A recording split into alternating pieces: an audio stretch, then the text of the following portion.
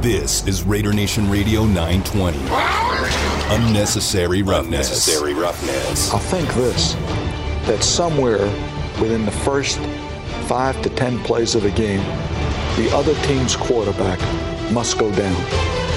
And he must go down hard. It's Unnecessary Roughness here on Raider Nation Radio 920. Big hole, first down, end zone, touchdown, Raiders! Would you believe it? This is Unnecessary Roughness on Raider Nation Radio 920. Here's your boy, Q. And here we are kicking off hour number 2 of Unnecessary Roughness here on Raider Nation Radio 920. We're going to keep our heads on a swivel this hour. I'm telling you, you never know what might happen. And so my guy, Damon Cotton, who's dressed to the nines today, is going to have to roll up his sleeves and get a little dirty this hour because it's going to be fast and furious. And right now we're going to start things off with my guy, Joe Arrigo from Franchise Sports Media. And, Joe, we appreciate you, as always, my man. Thanks so much for giving me a little bit of your time today. I saw the tweet that came out about Randy Bobo Masters, a hell of an athlete coming out the state of Texas. Has got the verbal commit to UNLV, and I immediately picked up the phone and called you and said, wait a minute, Joe, what is going on? I know you got your finger on the pulse of the program. That's a big get for Coach Arroyo. So let me know, man. Break this down. How did all this come to be? Man, first, welcome to Vegas. I can say it to you on the air, even though we talk personally. You're my guy. I love you, bro. So, to be honest, Q, this is something that Coach Arroyo and his staff has been working on for quite some time. I mean, not just with Bobo, but we'll to start there. You know, he's a guy that really, he was a Baylor committed, as you know, and decommitted because Oregon offered it. When you get offered have offers from Oregon, LSU, Auburn, when you have big boy schools, you kind of think, UNLV's out the mix. But the way Coach Arroyo recruits, he uses a tag or a term called no flinch. He's going after the guys that he feels star-wise, 4 or 5 star guys. He doesn't care if they fit the program of what he wants and what he wants to build, which is athletic, long, freakishly gifted guys. He wants to go after them. And Bobo fits the mold, 6'1", 170. And you know as well as I do, anytime the ball's in his hands, he's a threat to take it to the house. So to have Bobo come in and to commit, it's kind of a big get. I had people hitting me like, hey, do we get Bobo? And I was in the middle of doing something else, and I had to stop what I was doing and went and looked at some messages, and I was like, I guess UNLV got Bobo. And I can say this, in talking with him, with Bobo, he's excited. He loves what's going on here. Record aside, he likes the infrastructure and what's being built. He told me, some other players told me as well, that everything from the inside the building is exactly what you see big time winning programs, from the mentality standpoint and the attitude, the effort, just the culture that's being built. He fell in love with it, and plus, he was like, who doesn't want to play in a $2 billion stadium? I mean, that's something that was a major selling point to him. Kind of going with that little structure and the guys that they're being able to bring in and the way that Coach Arroyo is going about this. There was also a tweet about JUCO defensive lineman Darius Johnson. He was the guy who had multiple offers, Houston, Liberty, a couple other places, but he's a big 300-pounder, Joe. And so from outsiders, from my point of view, I'm not a guy who covers UNLV like you do. It looks like Arroyo is really trying to lay the groundwork with some big-time athletes, also some JUCO guys, to try to get his squad out there. And I know that they want to win at the same time, but it sounds like he's trying to build this thing up from the ground up.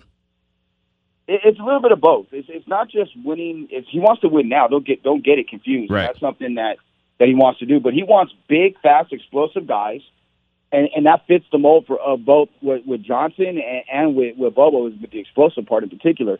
Johnson's a 300-pound All-American wrestler that has had no weight room experience as far as really working it with the structured weight room environment. This guy is a big guy. He's got 2 years plus a COVID year, so you have him for 3 years. And to me, it looks like UNLV wants to really, when it comes to their offensive and defensive lines, they want bullies. They don't want passive guys. They don't want guys that are just there and stand up and take space. They want guys to put it on the opposing team's linemen to free up the rest of their defense, or even open up holes for the running backs or give the quarterbacks time to throw. I'm looking for more of this. I mean, I really think Bobo is just the tip of the iceberg when it comes to what's going to happen in this recruiting class. I think down the road there could be a couple really eyebrow-raising guys that commit, because the way they're going about it down at the Fertitta Football Complex off Maryland Parkway, it's one of those, you kind of see it special, because if you look at going to the game side of it, this is what the recruits see. They're 2 or 3 plays away. I mean, really, at this point, they're about 15 plays away from being 4-2 versus being 0-6.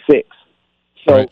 They're in a really good. I mean, they're in a spot where it's just that they can just do something to turn the corner, whatever it is, a play here or a play there. A guy like Bobo, on a kick return or on 3rd down and 6, taking it 20, 30 yards, or even taking it to the house, changes the whole complexion of the game. A guy like Johnson beating up an offensive lineman, playing strong against the run is the type of guy that, again, 3rd down stop. Go from maybe, you talk about the Raiders, turning that 2nd and 1, 2nd and 2 into 2nd and 8, 2nd and 9, or even 3rd and 8 and 3rd and 9. Puts them in a position where you can peel your ears back and go get the quarterback, and that's exactly what UNLV is trying to accomplish. Right, no doubt about it. We're talking right now with Joe Arrigo, Franchise Sports Media. You can find him on Twitter at Joe Arrigo FSM. And Joe, like you mentioned, it's 0-6 right now for Coach Arroyo. 0-6 last year, so it's 12 total games. Of course, he wants to win. Players want to win. Chuck Wagon wants to win. I get it. They all do. They have the cool slot machine now on the sideline. That's awesome. But how are they staying positive in the locker room? How are they relaying the message of going out there and just chopping wood, keep on working when they haven't quite seen the results? They've been close, but they haven't seen the results yet. That's a great question. And I think they look at this year as year one, not the COVID season. They equate the COVID season of having a child that was in 2nd grade, and they get promoted to 3rd grade, but they're still reading and doing all their schoolwork at a 2nd grade level. I mean, yeah, you're there, but are you really there yet? What they did is they learned a lot about themselves. And I think that's the same thing with this team. They've learned a lot about themselves from that COVID year till now, and they have guys in positions now that are out there and they're competing. Like in the past, being on that sideline, watching the team, and I know other people maybe on the sideline have seen the same thing. If UNLV gets down by any point, there'd be pointing fingers, there'd be guys that just give up, and there'd be guys that just, talking a lot of trash to each other. Right. This year, it's not like that. On the sidelines, guys are talking about what they see. Guys are pumping each other up. Guys are, you lined it a little bit off right here. You guys slide over a little bit. Or, hey, what did you see here? This is what I seen.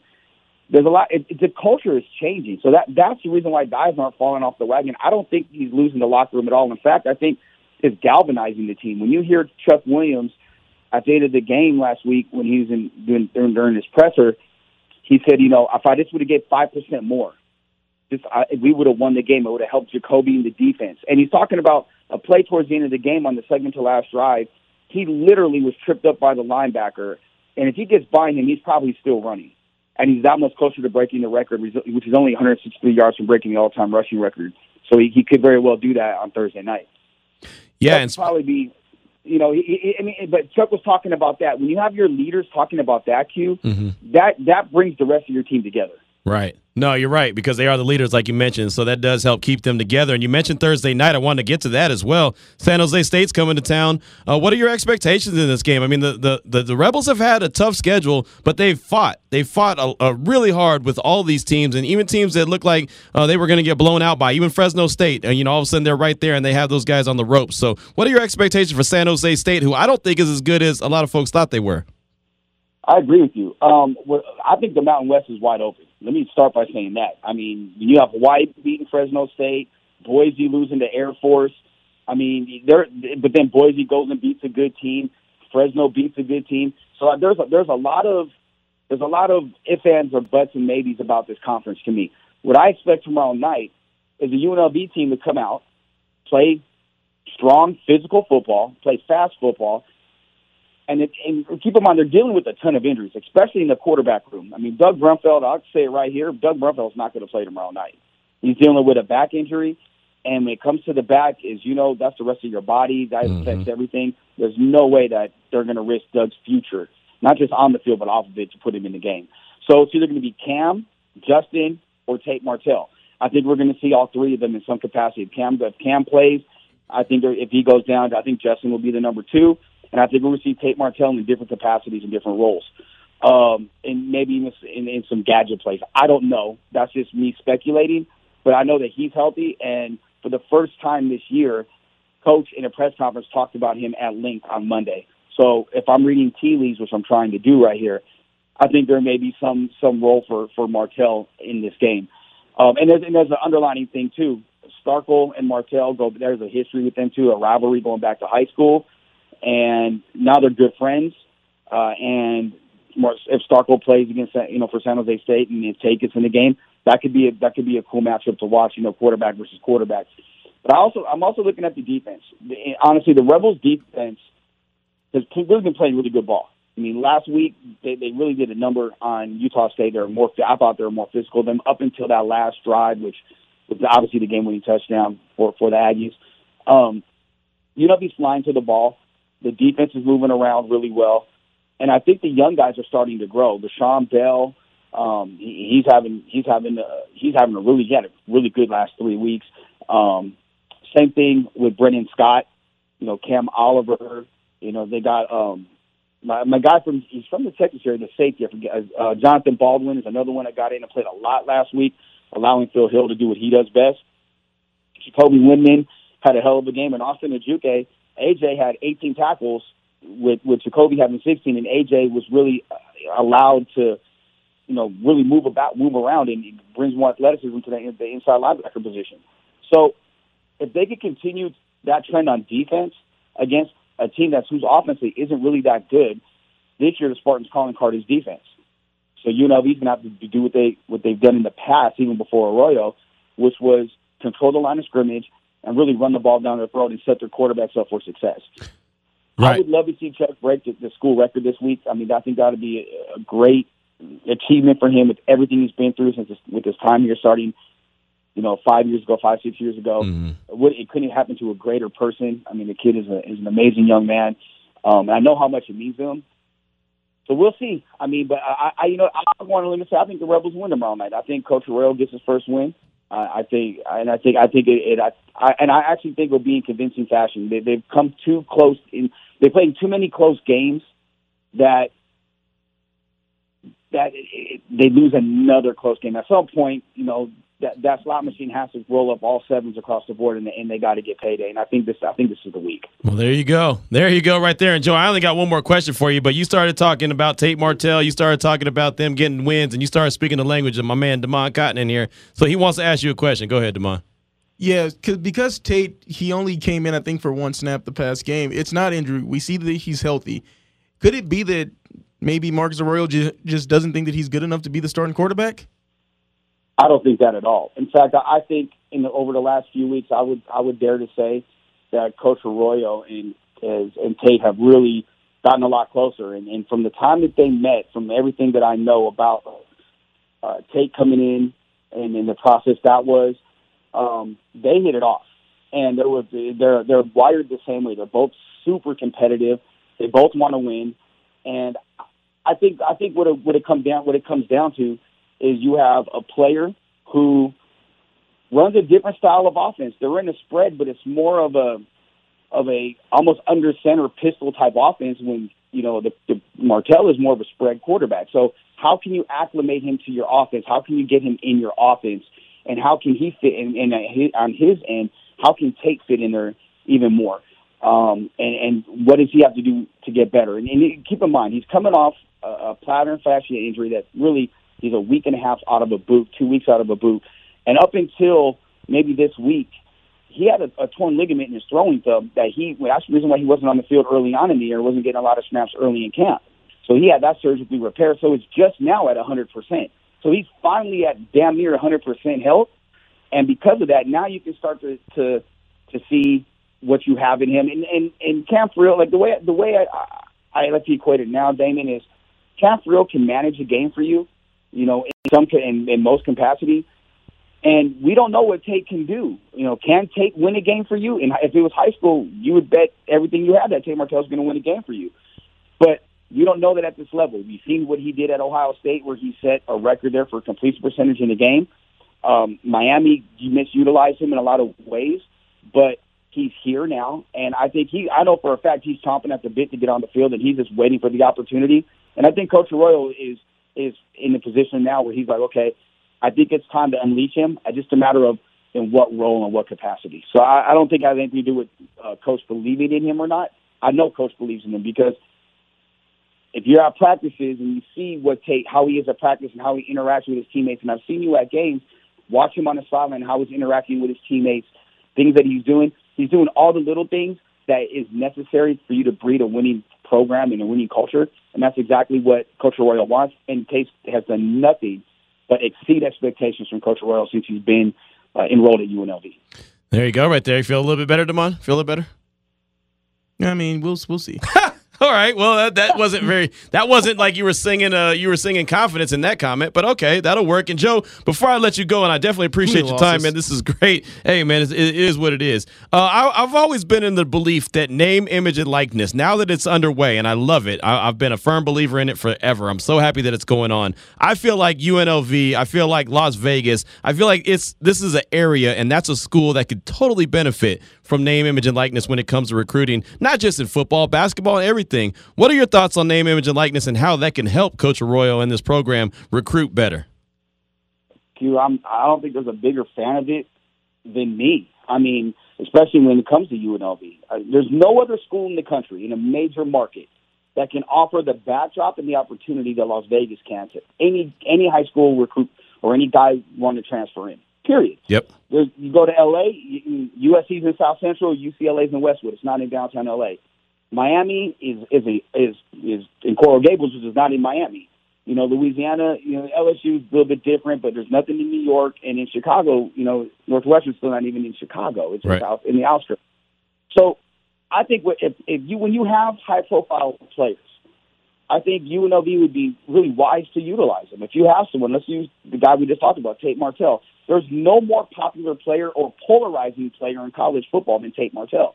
Like him, love him, whatever, you can utilize him to your advantage. Why not do that? When you have a basketball program that doesn't, you have Bryce Hamilton and then guys that the city's not familiar with, it's a way to get familiar with them. Kevin Kruger is doing a great job in ingratiating and bringing in a lot of the older players, but with some of these younger guys, let's go ahead and get them ready to go. So, and get them the love that they want to get from the city. So I think UNLV could be a potential powerhouse if they do it the right way. And this comes down to the city and the power brokers in the city, and that includes people at properties. If you have a property and let's say you have a big name property backing you as an athlete or even the school, and they go to the school and say, how can we help you with this? Well, we need to get this NIL. And you put a kid on there, that's going to make kids want to come.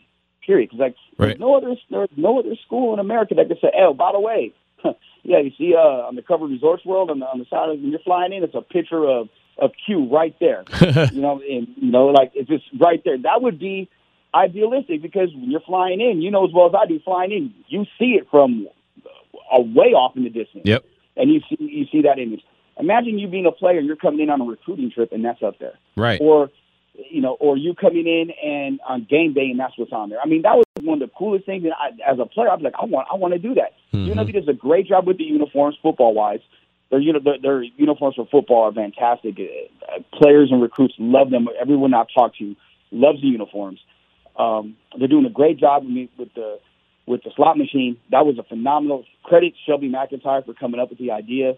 I think that's going to be an institution at UNLV now, and they're doing all the right things with NIL. Utilize the city, utilize the backdrop of the Strip, and make that happen for these players. Because at that point, that's going to make more players want to come because they're going to see the opportunity outside of football and the education that they'll get.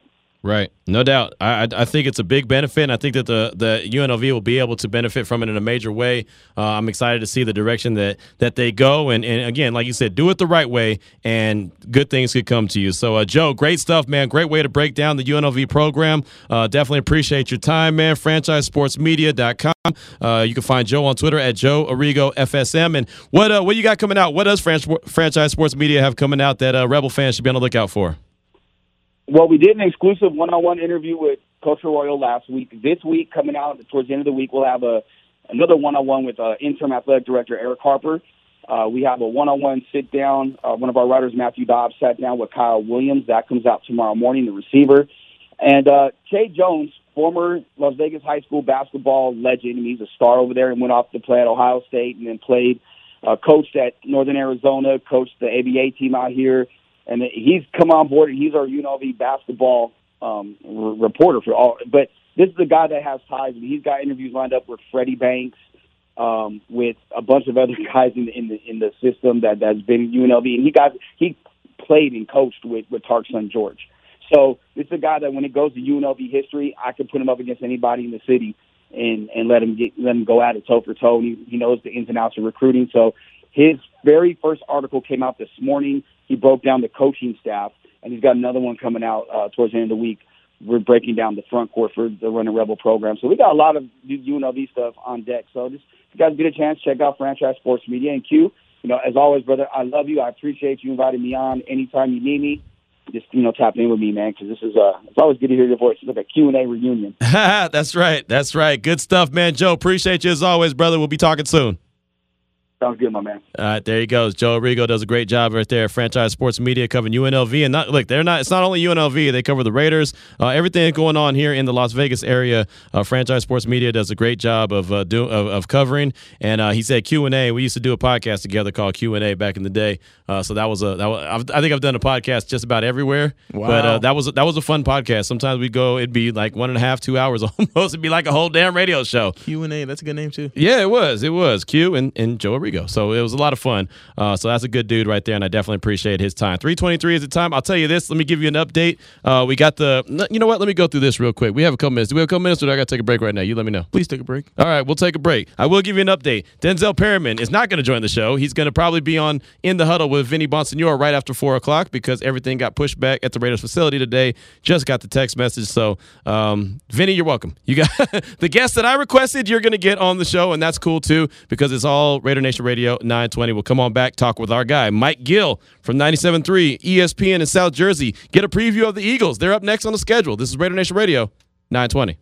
It's Unnecessary Roughness. The judge, Lester Hayes, joining us now. That's why Q, of course, our team kept winning, Q, because of our training. You got to put in the work and the time and the perseverance and the patience to train your body and train your brain.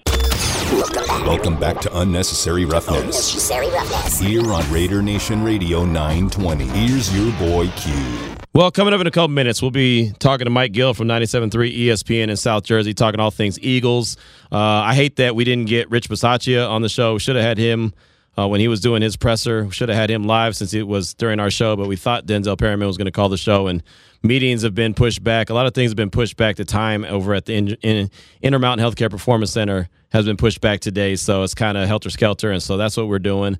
So I apologize for that. Would love to have heard from Rich Bisaccia, but Vinny will have a lot for you, including Denzel Perryman coming up after 4 o'clock. And so we just heard from Joe Arrigo, and like I said, we'll be talking to Mike Gill in just a matter of minutes. I did want to go over the injury report. It's been sent over from the Raiders, guys that did not participate today. And it's funny because today's Wednesday, and I just tweeted it out and said, this is the injury report for Thursday. So clearly I'm already farther ahead than I need to be.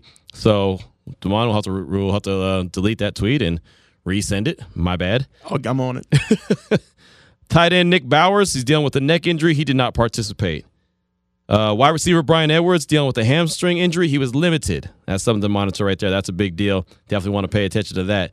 Defensive tackle Jonathan Hankins dealing with the hip injury. He was limited.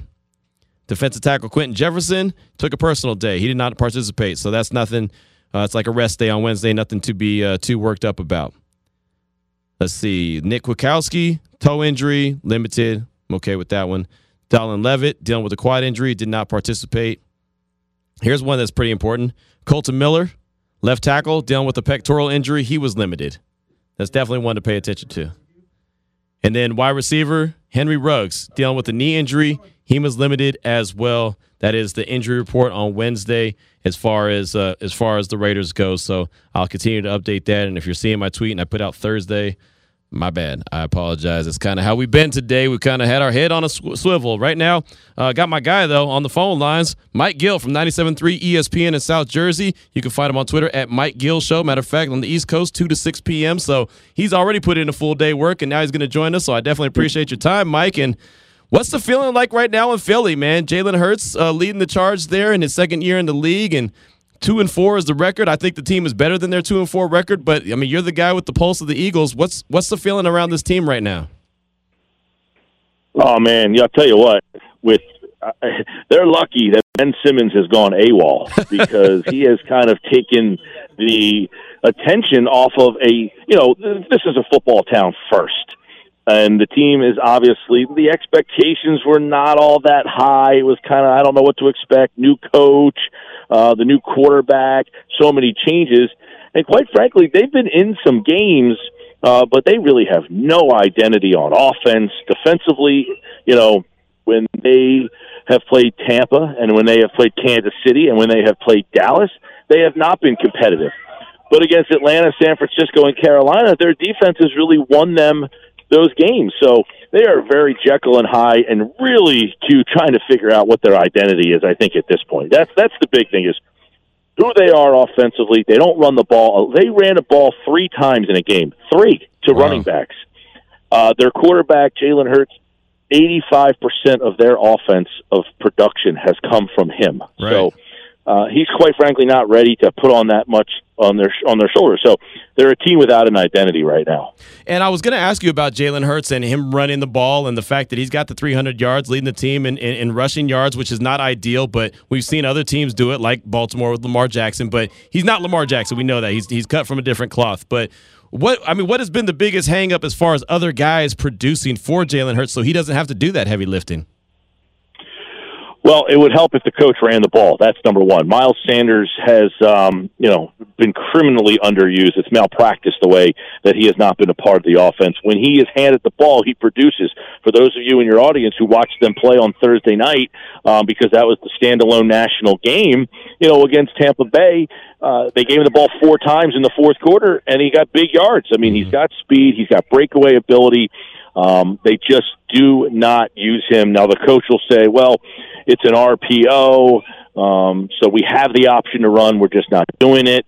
They don't call run plays. That's number one. Number two, Devonta Smith, the 10th pick, the Heisman Trophy winner. Some games he's a heavy part of the offense. Other games he's not. He doesn't have the strength to physically get off the line yet, so teams with good corners have kind of taken him out.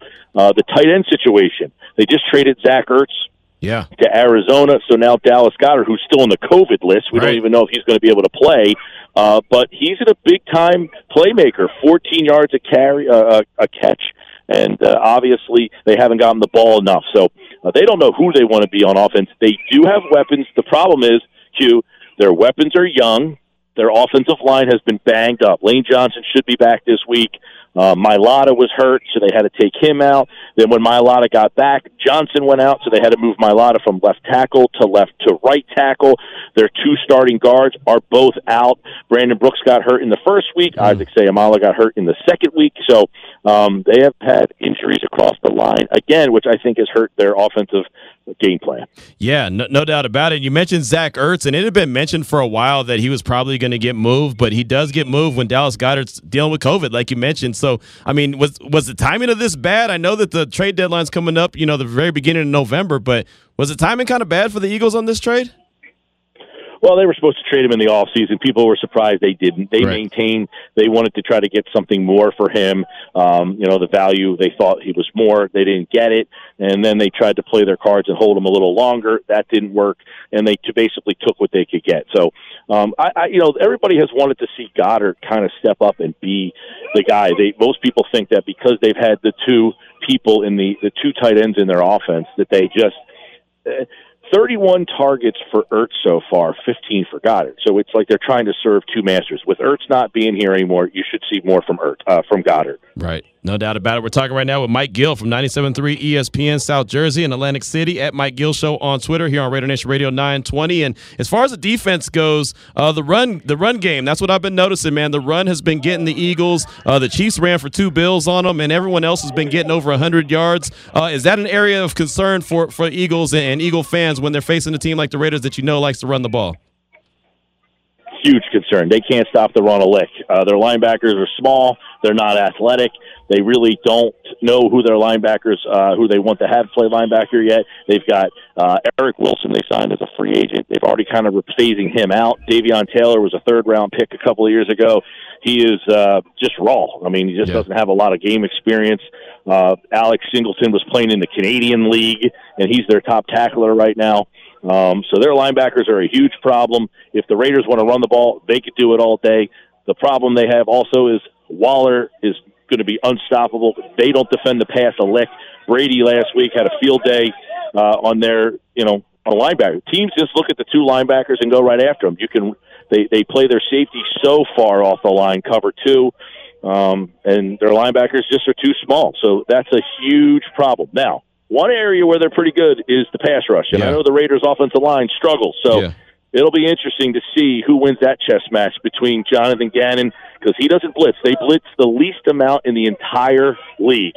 So they do not blitz. They try to get pressure with their four, and they basically will say, hey, no big plays. No big plays over the top. That's their philosophy. Yeah, that's going to be interesting because you're right. The Raiders' offensive line has been a little shaky this year. Now it's got better. Last week it got a little bit better against Denver. Actually, it got a lot better against Denver. So they were able to hold up, and Von Miller only had one quarterback hit, so that wasn't bad. But I know the Eagles and that defensive line, they do get after the quarterback, so that should be really interesting. You mentioned don't let any big plays happen. Is the safety play doing okay? Or because right now Henry Ruggs, who actually it's funny you mentioned Devontae Smith not being able to get off the line of scrimmage and struggling with press corners. It's kind of what Henry Ruggs was going through his rookie year as well. As a smaller guy, he put on some weight, but he's been playing well as of late. Man, he's been playing really well. How are the safeties as far as their coverage, and do you think that they'll minimize the big play for the Raiders? Well, so far they minimized the big play because they play their safety so far off the line. I mean, Anthony Harris is a veteran who was franchised in Minnesota, and then there was a lot of injuries in Minnesota, and they just let him kind of go because he didn't have the interceptions. But he's been average here, nothing special. McLeod's just coming back from the injury, so those two guys are savvy veterans. Their corners, though, Slay is one of the best in the league, and he's having a great year. Steven Nelson, who they got in free agency, he's just a solid number two. But the problem is Gannon. He just doesn't blitz, and that shows me he doesn't trust his corners and his secondary. He just does not want the big play over his head. So that's going to be an interesting kind of a chess match here, because the one game where they kind of excelled defensively was Carolina, who has a weak offensive line. They got to Darnold, forced him to turn the ball over, and they had Slay follow DJ Moore around the field. So wherever Moore went, Slay followed him. They don't do that a whole heck of a lot, but in games where the offensive lines are weak, Atlanta has a weak offensive line, Philadelphia gobbled them up. Carolina has a weak offensive line, Philadelphia gobbled them up.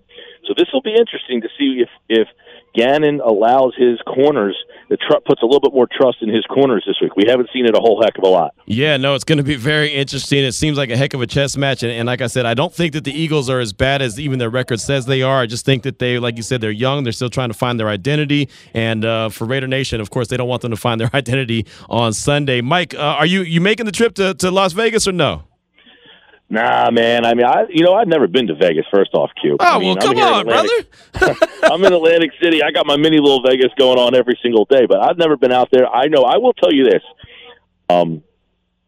I believe that there will be a huge contingency of Eagle fans out there. The Agreed. Eagle fans travel very well. Yep. The last time when the Chargers were playing in that soccer stadium, that place was like 70% Eagles fans, and I would imagine that you're going to get something similar. They will be there in full force, so it will sound like an Eagles home game.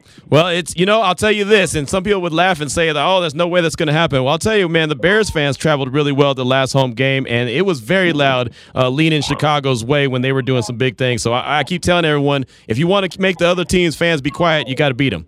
You know what I mean? You just got to play good ball and don't give them anything to cheer about. Well, Mike, it's always great catching up with you, my man. Next year here, there's going to be the draft, and me and you, we met at the draft there in Philadelphia. Are you going to make your way out to Vegas for the draft at least? That might be my maiden voyage. I might have. My college roommate was literally just in Vegas. He flew home today. Nice. And he goes all the time, but he lives in L.A. That might be my maiden voyage. I might have to reconnect with you there because I don't know that I'm making the Super Bowl this year, man. That's a far flight from AC to L.A., so it might have to be Vegas the next time I see you. There you go. Well, you hooked me up and took good care of me in Philly at the draft, so if you make it out here, I'll take good care of you here in Vegas. So I appreciate you as always, my man. It's great to reconnect with you. All right, Q. Take care. All right, brother. There he goes. Mike Gill, 97.3 ESPN, South Jersey. No joke. We met at the draft when it was in Philadelphia. That was the draft that Patrick Mahomes got traded for, or got traded when Kansas City traded up and to go get him. And I was standing at the bottom of the Rocky Steps right next to Mike. And as soon as they said Kansas City was on the board, I just put my head down because I already knew. As a guy that covered the Big 12 like a glove, I already knew. I said, they're going to take Patrick Mahomes, and he's going to be in the AFC West for years. And, well, here we are. You knew. No, I did. And then the Raiders turned around and drafted Garyon Conley, and I knew about that one. I was angry about that one too. Who's laughing now? Still the Chiefs. I don't know what you're talking about. Garyon Conley, I don't even know if he's barely, if anything, hanging in the league. At last I knew he was with the Texans, and barely. He's not in the league anymore. Okay, there you go. I was so angry at that draft. I was so mad. I was standing right there. Right by the Rocky Steps. Number 24 overall pick comes up, and I'm standing there. Mike's looking at me because everyone knows what they do. Everyone always looks at me, or else there's a camera on me when the Raiders go to pick during the draft because everyone wants to see my instant reaction. And so as soon as they said the Raiders draft Garyon Conley, again, my head dropped. I was like, in round 1? I would love to see a compilation video of every bad pick from like the last 10 years. Of you just like, this guy? There's been video after video after video. Maybe you get the Josh Jacobs one. You were like, that's what I'm talking about. No, I was excited about that, and I met Josh in Nashville. Matter of fact, he told you. You were there when he told me. Yeah, I'm in Nashville when he was drafted, and I talked to him at the stadium, and I said, hey, Marshawn Lynch. It was the day Marshawn Lynch had retired. I said, he just retired. The Raiders have a need for a running back. Again, I'm an Alabama guy, so I was trying to push the narrative as well. I said, man, what would you think about playing for the silver and black? And he just kind of got that look on his face and kind of smiled and was, he's humble as all get out. And he was like, yeah, that'd be cool. He was super chill about it. And then lo and behold, it happens. He gets selected number 24 overall. And the rest is history. But yeah, that was a good one. That I remember was a good one. But that was the one when the Raiders had 3 picks. And so my co-host at the time was Craig Smoke at ESPN Central Texas, and he was sitting there next to me in the back of the draft in Nashville. And I remember when number 4 came up, man, because Quinnen Williams was my guy. That's who I wanted. I really was pounding the table for Quinnen Williams. And, well, the Jets took him 1 pick before. So I thought, okay, they're going to go with Ed Oliver, something like that. Ed Oliver, who's my guy in Tampa Bay now, the linebacker? Devin White. Yeah, Devin White. I don't know how I forget that name, but Devin White was another guy that I put there, and people were like, oh, you can't take a linebacker that high. And I was like, why not? Tampa Bay's going to take him at 5, which they did. And, it worked out fine for them. And then they said Clelin Ferrell, and this was funny because I had just saw Clelin in Dallas in the national championship run. When Clemson was on the national championship run, they had played Notre Dame and beat the brakes off them. And I literally walked right by him, took a picture, and tweeted out, anyone need an edge rusher? And I was referring to the Raiders. I just didn't think they were going to pick him at 4. I thought there was a chance that they could pick him. I just didn't think he was going to be at 4. I thought he was a good player. I didn't think they were going to get him at 4. So when all of a sudden they said Clelin Ferrell and the camera was rolling on me, I said, at 4? Like I had that look on my face like, at 4? And I did the same thing this year with Leatherwood. I'm not going to lie. I did. I said, round 1? That was. I mean, you can go back. It's out there. I don't hide anything. It's on Twitter. I put in round 1, Leatherwood. I think that was my exact tweet. Leatherwood, round 1. Man, I don't know about that. That was my exact tweet, my exact reaction. Drafts are tough for me. Drafts are not my friend because I never know how to react. Hell, I got excited when the Raiders drafted Jamarcus Russell, and we know how that worked out. It didn't.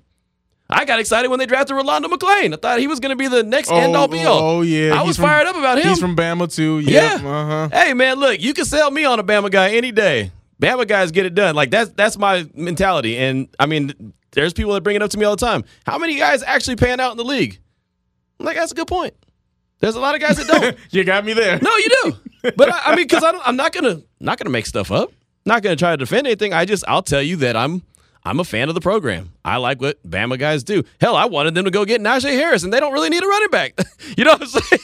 I mean, get them all. Just sign them all over. Once there you was leave. A good 2-week stretch. Remember that period during the offseason where it was just like, look at all those Alabama running backs. Right. Hey, man. Yeah, it's because they had, what's his name, too? They had Tarzan, the big guy. Oh, man, you know what I'm talking about. I know who you're talking about, but it was just one. He was a guy that's built so big and he's so strong, but he just doesn't run like that. He doesn't run behind his pads. I think he was on for like 2 preseason games. If that. Yeah, he's been hanging around the league, but he's just not that good.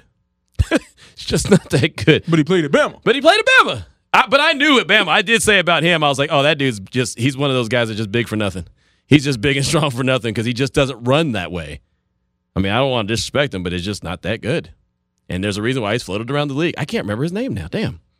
Oh, I'll take a break. We'll come back and close out the show, and I'll figure out what his name was. 3:46 at the time. This is Unnecessary Roughness on Raider Nation Radio, 920. Welcome back to Unnecessary Roughness. Here on Raider Nation Radio 920. I'm going to have to kick you know what today. Here's your boy Q. Just got a couple minutes left in today's show, and I always complain about the show going by so fast and we need an extra hour. Today, we actually do need an extra hour because it's been a roller coaster affair. It's been really weird and strange, and I apologize for that. But, I mean, this is live radio. This is how things happen. You just got to navigate through the waters, get the good with the bad. I did want to shout out to my guy, Andy, who tweeted at us when I was trying to come up with that running back's name, Bo Scarborough. Bo Scarborough. That's who it was. Yeah, yeah. He sounds like a badass running back, right? Scarborough. You know, I could hear Brent Musburger, jackpot, baby, Scarborough. Nope, not going to happen. Dude is built like Tarzan, but don't play like him. I didn't want to say play like Jane because Jane might be badass. You know what I mean? Like Jane might. So I don't want to be that guy. I don't want to get that culture put on me. Paul Gutierrez put this tweet out. I thought this was interesting. Josh Jacobs met with the media earlier today, was talking about Coach Gruden not being on the sidelines. I'm assuming from this tweet from Paul Gutierrez. Man, the sideline was just so, it was like it wasn't no anxiety. It was weird. It was like everybody was calm. You didn't have somebody cussing at you or going crazy at the refs. None of that. Something bad happened, and it was like, okay, next play. That's a quote from Josh Jacobs. Ooh. With that being said, let's hustle out to the Raider Nation listener line, 702-365-9200. Very patient. Houston and L.A. What's on your mind, my man? Hey, what's up, fam? Man, I don't know if you guys mentioned Casey Hayward yet, but he was one of the cats that, you know, I feel that he's been balling this year, man. Mm-hmm. And you guys mentioned him yet? Yeah, we did. He has been balling, man, and he's actually number one in a lot of categories according to Pro Football Focus for corners right now. Yeah, man. I mean, that was a pleasant surprise because, you know, other cats, as soon as he left the Chargers, they're like, oh, yeah, man, he gets burnt all the time. He's toast. But guess what? He's balling. So, yeah, that's pretty much my take on that right there. Good stuff. Thank you so much, man. I definitely appreciate you. That's a good one, Casey Hayward. And, yeah, I think Casey Hayward, man, he's doing his thing. Shout out to Dizzle. Dizzle hit me up on Twitter as well, Bo Scarborough. Hey, that's why I love Raider Nation, man. They come to my back, man. They have my back when I need it. And believe me, ladies and gentlemen, I need it. All the help we can get. I need all the help we can get. Damon, you hit it right on the head. We have had one of those days that you just don't know what's going to happen. You know how earlier, Joe, he was talking about the Chuck Wagon after that game. He's just like, yo, I wish I could have gave that extra 5%. Yeah. I win 95% of the game. Yep. That's how I feel about today a little bit. We had that 95%. We needed that extra 5. We needed that extra 5 today. You're right. We did. We needed that extra 5 today. We'll get it tomorrow. We'll get it on the back end. We'll have 105 tomorrow. Coming up on tomorrow's show, and I hate to cut this show short, but cutting up tomorrow's show, I'm excited to talk to John McClain from the Houston Chronicle. Very interested on what he's got to say about this Deshaun Watson. About a trade. That's true. Might already be talking about a trade. Who knows? Deshaun Watson to Miami looks like something that's going to be happening if you're just tuning in. Something that John will break down for us in great detail. And like I said, cannot wait to hear from him. Well, of course, we'll have other guests as well. We'll continue to look forward to the Philadelphia Eagles. And then, of course, today, the weird day today, Mike's phone all of a sudden starts messing up. And, I didn't know if, somebody was hacking his phone while he was talking to us. It was just out of nowhere. Me and you looked at each other. It sounded like he was at a carnival, first of all. I thought he had, Ringling Brothers going on in the background. He was over at Circus or something. You know, he said he has Atlantic City in his backyard, which he does. I didn't know what was going on. I thought a clown was going to jump out the phone and be like, bling. You know, what's that? What's those jackpots? Or, you know what I'm talking about. Damn it, I got to stop talking about things because I don't know the name of them. Jokers. You know, when you go around. You wind it up. And all of a sudden it pops out. I never understood those either, by the way. I never understood. People like to be scared. But how are you scared when you know what's going to happen? You don't know the exact time. But you know it's going to happen. You know, maybe you get a child, children, it's a children's toy. But you know it's going to happen. Children so as you wind it, you know any second now it's going to pop. It's not scary. If you just hand it to somebody, then. They know what it is. They know what it is. You can't watch horror movies, can you? No, I don't watch horror movies. You the guy that's like, The black guy that? always gets killed first. No, but you the person that's like, now that's stupid. Why would you No, do that? I do say Why that would too. you even be going in there? I do that I can't too. even watch this no more. I do. I'm not going to lie. I don't watch it because the black guy dies first. You know what's funny? I did go see the new Halloween after the UNLV game on Saturday. And there was a black guy in there, and it was the worst brother to have in the movie. Man, it's just like, man. So this the one brother This in the is movie. why huh? you gotta look like. Why you gotta do us like that? It was. And guess what? He died first every time, unless you're Busta Rhymes. Every time, or Candyman. Michael Myers gave him a one good look and was like, "You really want to do this? Like, you thought that was gonna work?"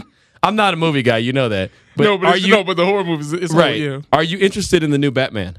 of course. You think it's gonna be good? How many times can they do Batman? Not enough. Obviously. What is this, like the 18th Batman? Like, is there a guy that sits there and says, "Huh, let's come up with another movie. I got an idea. Let's do Batman." Oh, that hasn't been done before. There's so many different comic iterations of Batman that you can always pull a different story that's different from this story. Man, you can only have so many Batmans before it's like, okay, I get it. I know what the story's about. See, do you think you always know what the story's about? Yeah, rich kid, his parents get shot, and then he takes this anger and stuff.